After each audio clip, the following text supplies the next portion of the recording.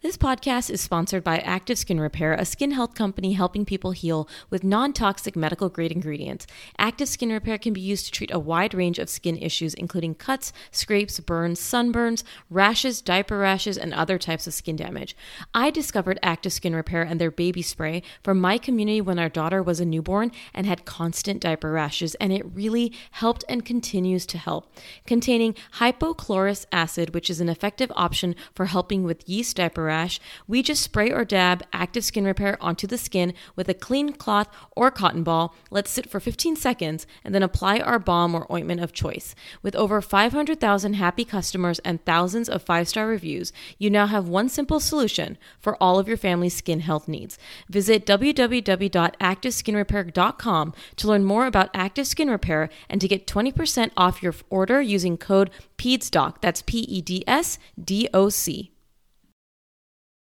I have a 4-month-old baby and I have a 3-year-old, and my 3-year-old's been sleep trained since he was 7 months old. So I want to sleep train my 4-month-old. However, they have to share a room. So I'm just not sure what my options are or the best practice for sleep training an infant that will share a room with a toddler. Hello and welcome back to the show. I am Dr. Mona, and I am always so happy to have you all tune in each and every week. This podcast continues to grow because of you, your reviews and ratings, and it means so much to me. As I've already announced, I am expecting baby number 2, so I am recording so many episodes to prepare for when I am enjoying postpartum time. So I cannot wait to release these episodes for you. Make sure you get on our newsletter if you have a question for me. And that's how we send out the form to invite parents on this podcast. On this episode, I welcome Allison, a mom from the Peds Doc Talk community. And she wanted to talk about a concern she had that she couldn't find on any of the paid resources she bought or online. She wanted to know what she does when she has to sleep train a younger sibling in the same room as an older toddler who's 3 years old. A very good question, one that I've approached with many families across my training and experience. So I wanted to share that with you. So make sure you tune in for the entire conversation. Hey, Allison, thank you so much for joining me on today's episode. So tell me, what is on your mind today as a mom? Hi, Dr. Mona. Thank you so much for having me. So on my mind is I have a 4-month-old baby and I have a 3-year-old, and my 3-year-old's been sleep trained since he was 7 months old. So I want to sleep train my 4-month-old. However, they have to share a room. So I'm just not sure what my options are or the best practice for sleep training an infant that will share a room with a toddler. Oh, very good question, and a nuanced question, which I think a lot of parents may not ever find themselves in, but you may. Like, I relate to this so much because, yes, I respect that you all chose to sleep train, and the younger one, we'll talk about what method you chose for the older, but the younger one waking up the older one, vice versa. I get that that's a reality that you didn't have to deal with your 3-year-old. Right. So just to kind of ask, you're choosing to share because of housing setup, right? Right. So we currently have a 2-bedroom. We want to, of course, get a bigger house, but we live in California where the market is a little bit stressful right now. Oh my, so I understand. They can have their own room, then it would be easy. But for now, we just don't have that option. Well, thanks for bringing that up because I think it's important for people. Sometimes people don't understand situations. Like, they're like, well, why don't you get a house or why don't you do this? It's like, well, sometimes we don't have an alternative and it doesn't mean it's forever. And I relate to that too. An example I like to use is I have some families who come into my office who live in like 3-story townhouses with small children, and having a lot of stairs in a house with small kids. Some people are like, I would never, but that's what's available, right? So your situation is that you have a 2-bedroom and you can make this work. I like to remind my listeners that I used to practice in New York City where everybody lived in like 2-room, maybe 3-room homes and multiple children. And this is possible, but we have to talk about some things to consider, rooming, all of that, which we'll get into. So with your older daughter, correct? Is the older one's a daughter? Yep. Yes. You said she's sleep trained at 7 months and you had to do some actual training. You did like a cry method, I understand? Yes. I purchased one of the sleep training online courses, and I also had a book, and then we did do the cried out, but in intervals, but longer intervals, because it was really hard for me. So I'd kind of put headphones in and try to like do something else, and then like really go back in when she needed me. Wonderful. Well, I like to hear what you did. And do you plan on doing a similar strategy for your younger when it's time? Yes. Okay. And right now, your younger child's 4 months old. What's the longest stretch of sleep that you're seeing at night, most nights? Most nights he can sleep from about 9 to like 5 or 6. Sometimes a little longer, sometimes a little shorter, but on average, that is his nighttime routine. Okay, that's actually a really decent stretch for a 4-month-old. I think that's great. And this episode is not going over how to sleep train in terms of like the methods. I have that in my course, everyone who's listening, or I have other podcasts that have little bits here and there. But that is something, if you want the different methods available, you can listen to that or get that resource. But we're chatting about the room sharing aspect. Yes, because I looked back on my sleep training course that I purchased, and they don't talk about this at all. They say like with multiples, but meaning twins. But not with people different ages. And looking online, I can't really find that much information about it. Yeah. And I think it's one of those topics in parenting that people don't really have online. Like I've always said that with parenting, it's impossible to create one resource, like whether it's a paid resource or a podcast or whatever, that talks about every nuanced subject in parenting. So that's why I love having you all come on the show, because we get to talk about these little moments. This is actually a big deal for us because we don't know what to do. And I never read about it. So I love that we're having this conversation. So we have your 3-year-old also is sleeping through the night, which means that there's no intervention needed. She'll toss and turn, go back on her own. You're not having to go in, right?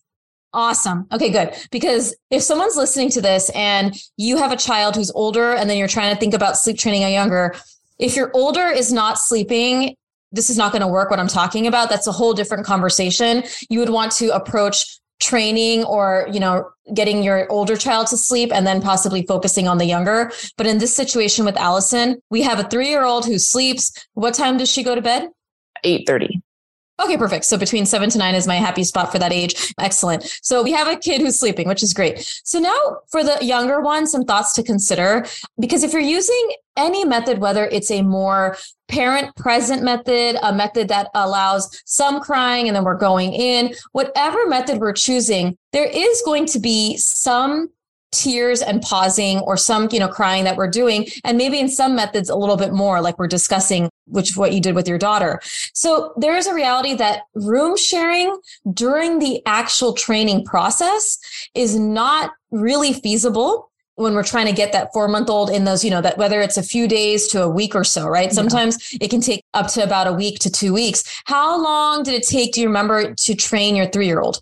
I think maybe like 4 days. Okay. Yeah. And I want to normalize for everyone listening that the range of being able to successfully train, and I'm putting that in air quotes, successfully train is when a child is able to sleep 10 to 12 hours without any intervention. So they go down and they sleep and you don't see them until the morning, because even if they wake up between sleep cycles, they're putting themselves back down. There's no feedings happening. There's no rocking happening. It's all independent sleep. That's what we define as sleep trained. Okay. And so it's kind of important to kind of know the method that you did and also how many days. That for some children, it can take 3 days, which is the lowest range that I see. For some children, it can take 2 weeks. I want to really normalize that. I can't predict. Even if you choose a method that's right for your son, I can't guarantee, is this going to take 3 days or 2 weeks? But I like to put 2 weeks in our mindset so we're not panicking when it's taking less, and really respecting the fact that I'm going to stay consistent. Maybe it'll be 3-4 days, but what are we going to do? So an option I have for you, because I don't want your 3-year-old to wake up with any sort of intervention, whether it's the crying of the infant or you going in, right, to do check-ins if you're doing that. So an idea here is having the baby be trained in your room or another location. And obviously, I think it's going to have to be your room because y'all have a 2-bedroom. If you had like a 2-bedroom and an office with like a sliding door, right, then you could choose to have it be in the office. But right now, your 4-month-old is in the room with you and your partner, right? Yeah. So I think what's going to have to happen is you're going to have to train in the same room as you. And I know what you're thinking. You're like, oh my gosh, like if I do a cry method, how am I going to tolerate that? So some options are, you kind of think of your method. You said I think for your older, sometimes you put like headphones on. Yeah, you can do headphones, or even consider if you temporarily, while the training is going, you and your partner either sleep on like a mattress in the living room or a pull-out or something else in another space if it's too much for y'all with the method that you choose. This is so that we are training that child in one environment, so we're not switching them around. And hopefully it's going to be a very similar environment as the older child's room that you're going to be moving them into. So what I mean by that is, if you black out curtains, the temperature is very similar. That's really what I mean by the environment. So it's somewhat mimicking the room that your child is going to be going into with the sibling. Do you use a white noise machine for your younger child? Sometimes. Okay. I know you said you did use it for your she older, still right? uses it, yes. Yeah. And so an option here also is thinking about if you're going to continue using it for your older child when they start to room share, which actually may be beneficial in this situation, given that it's two children who, if they're lighter sleepers, the rustling of each other, like, if the other one tosses and turns, farts in their sleep, like all the natural things that happen that children do, possibly considering training your 4-month-old with a very low level white noise machine, if that's what you're planning on having in the environment in the other room. Yes, I think I would. Yeah.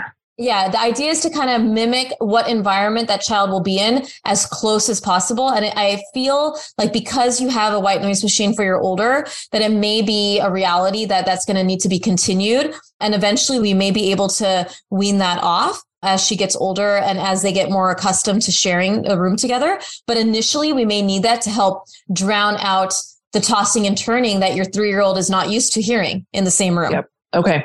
Not a problem. Yeah. And you may need to go up on the volume of the sound machine. Remember that it should still be at a level that's not blaring to the ears, right? You want to make sure that it's like loud enough where she's kind of calm and sleeping, but not like where you can hear it outside the door, like at a loud level. As a pediatrician, mom, and podcaster, I want to share with you a podcast I recently discovered. It's called Understood Explains, and this season of the show is hosted by teacher and special education expert Juliana Urtube, and it's all about how to navigate individual education plans, also known as IEPs. The latest season of Understood Explains covers topics like how to tell if your child needs an IEP, and it busts common myths about special education. I listened to an episode called The Difference Between IEPs and 504 plans, and I learned so much that I honestly didn't know before. I now feel I can better explain these to my patients and their families and better support them in their neurodiversity journey.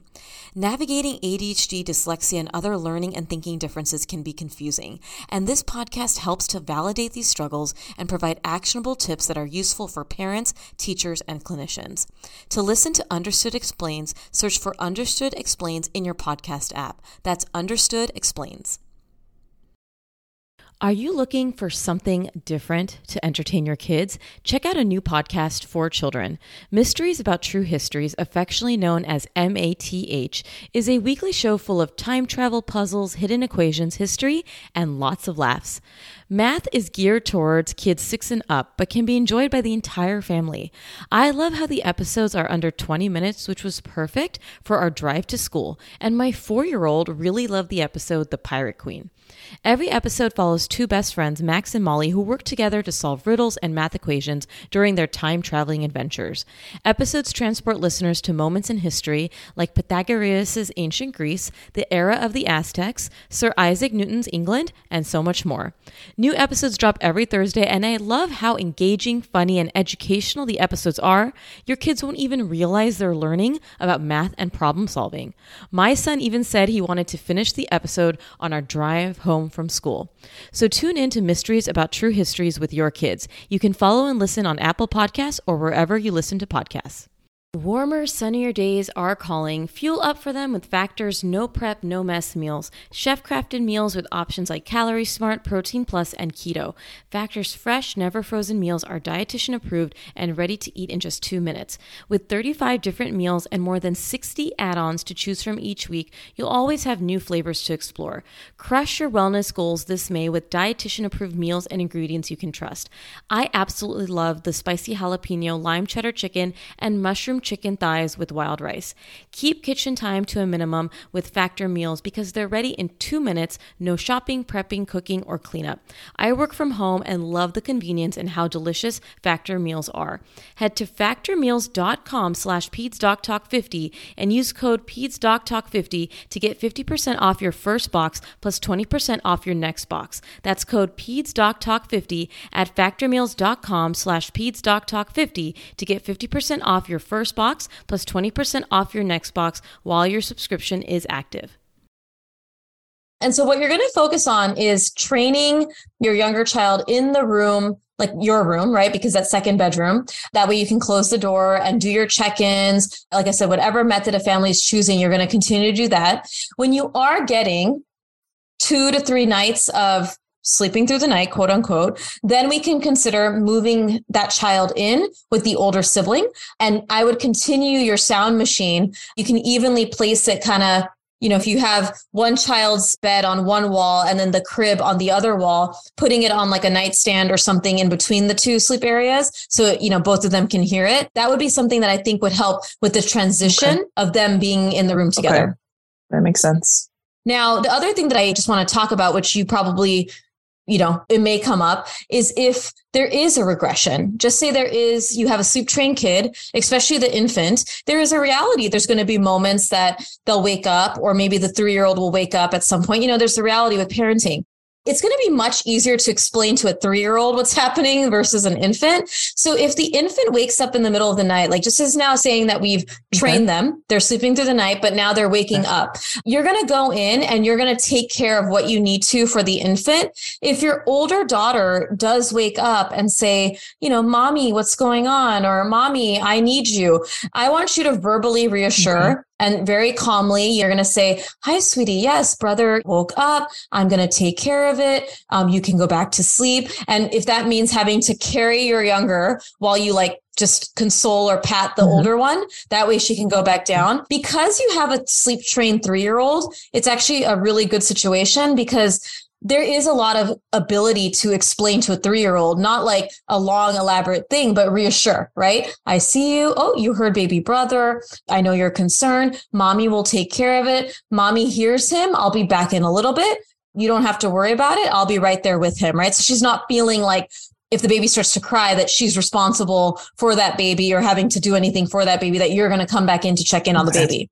Do you envision that happening with your older? She thinks this is her baby. Yeah. So sweet. I'm nervous that she'll try to climb in the crib or try to snuggle him or comfort him. So one thing I will say about that, and you said your older daughter is in on a bed, right? Like not in a crib. Yes. So I think a lot of this is going to be when it's time to room share also. Like just say you've gotten to the phase now that your 4-month-old is sleeping through the night, okay, the 10 to 12 hours. And now you're in the next step of having to move them into the same room together. Talking to your 3-year-old about how exciting this is that they're going to share a room, not like making this like a negative, right? Like, okay, so baby brother is going to move into your room with you because you can't just surprise her, right? Obviously there's going to be a crib. It's going to be a reality. And just asking her how she feels about it and telling her that, you know what? Baby's going to come in there. If baby cries, mommy will come in and check up on baby, and just setting the rules, setting the boundaries so that they understand that this is our new situation. And also that we're not blindsiding the 3-year-old of like, hey, guess what? You have a roommate now, those will also be important in like that transitional phase when you finally train. And now you're deciding, okay, I'm going to move them into the room together, chatting with the 3-year-old about what's going to happen, because the 4-month-old doesn't need a debrief, but the 3-year-old will, in terms of what does this mean? Here's where we're going to put the crib. You're going to stay in your bed. Baby's going to be in this crib. You don't have to put the thought in the head. Like, don't say that. Just focus on like, okay, sweetie, stay in your bed. Okay. This is where you stay. Sometimes when we start to say, don't jump in the crib. Don't do this. Subconsciously, they're like, oh, I can do that. And then they do it. Right. So focus on, hey, sweetie, this is where you sleep. You sleep on this bed, and this is where you're going to rest. And this is where baby rests. And we all have our own space. So that way she kind of gets into her head that, okay, this is where I sleep. And then also like if there is going to be some tears, which I imagine with, babies do go through some regressions here and there. really reaffirming her that you don't have to do anything. Mommy hears it and mommy will come in when she hears it. You don't have to tell her like you'll be in right away or that, but because sometimes you might leave like a pause or something before you go in, but just kind of affirming to her that, okay, we got this, we'll take care of it. It's not your responsibility, and thanking her for being such a good big sister and caring so much about the baby, which is so sweet. I get it. But I understand you're also concerned of like, I don't want her to be too in love and like, try to help the baby and jump. I want to manage our expectations here that the training process is going to be there. But then when you start to do the room sharing idea here, there may be 3 to 5 days where you're going to watch on the monitor a little more, especially when there are wake ups. Like if you do hear a wake up or something, like you may check on the monitor. If you don't have a monitor in that room anymore, I would add one because you do have an infant in there now, just to see that the older child is in their bed, that the baby's in the crib. Obviously, they're not going to move, but that might be something that useful temporarily if you don't have that, just so that you can visualize without having to go in, Yes, I still have a monitor in that room. Oh, perfect. Yeah. And I think that's going to be nice. And then we already mentioned about the sound machine, like for your older daughter, when there is a transition there that you're going to move the baby, talking to her about going up on that machine a little bit and maybe doing that before the transition happens, right? Because that way it's an adjustment for her. So if you're going to go up a little bit on the decibel level, tell her like, we're going to go up a little bit, and then doing that like 2 days before the transition of room sharing happens. Okay.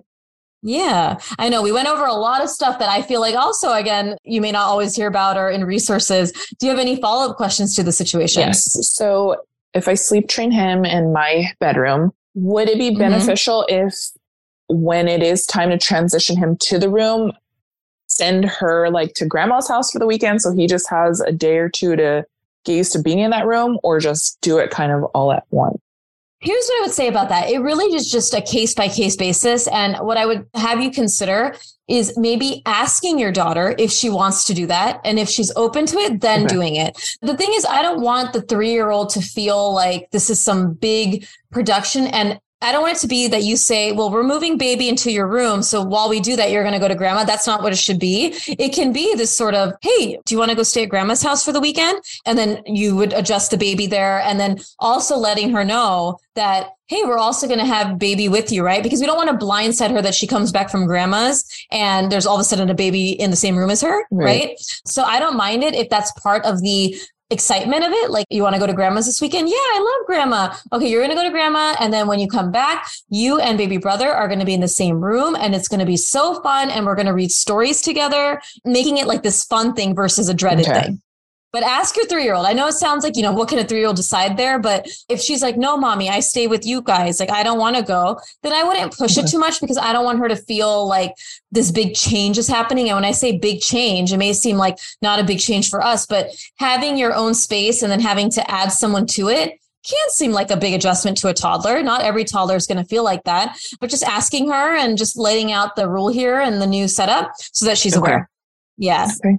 And you're going to do this. And I'm hopeful that it's not going to take a long time. I like to manage expectations with my families here, that I don't want us to say, oh, it's going to be done by this amount, because I don't want us to feel disappointed or nervous if like the training takes a longer time, or maybe their adjustment takes a longer time. But I know they're going to adjust. And I do like the age separation, because I feel like a child who's older than 3 has some, not complete, but some level of developed cognitive understanding to understand a little more than a 2-year-old or, an 18-month-old, if they were close together, because you can kind of say and really build on her being an amazing big sister and not having her feel like she has to take the responsibility for that baby. Because these compassionate toddlers, man, like, they really do feel like, oh, well, I want to do this. Like, I love my baby brother and I love this and stuff, but we want to just remind her that we love her and that she's doing great and that you will manage the baby. You don't need her. Like, she's great, but she can help when the baby's awake, Yes. Yeah. Well, I hope that was helpful. Yeah, it really was. Yeah. Thank you. And when do you think you'll plan on training the younger one? I'm still on maternity leave and I go back to work at the end of March. So I was hoping to spend March working on this. Okay. So 5 months-ish, 6 months? Yes. Yeah. So I think that's a very smart idea for, again, going back to this conversation of, parents deciding when and what makes sense logistically for their resources. Obviously, going back to work, training before then makes a lot of sense. And also just the setup of your home. But I'm really excited, and I'll follow up with you on how things went or how they're going. Okay, great. Thank you. No problem. As you can see from our discussion, in parenting, it's not always possible to find an answer for every parenting situation you're going to find yourself in. I love having this platform because I can chat with you on all these questions that are very nuanced, these specific things that you're like, I swear someone else in the world is probably thinking of this too. But when you approach these situations, you have to think about your living arrangements. You have to think about your resources and say, here are some options. Here is what's best for my family. If you're listening to this episode, you may never want to sleep train, and that is amazing and reasonable. But for a family who may want to do that and is part of their parenting philosophy, I think it's appropriate having these conversations on how do you tackle this when there is a room sharing situation with a toddler and an infant. I hope you find these episodes useful. I love doing them for you. Again, if you found this episode helpful, make sure you share it on social media, tag me at Pete's Doc Talk, and leave those reviews. I can't say it enough. Those reviews is how the podcast continues to grow. And I can't wait to chat with you all next time.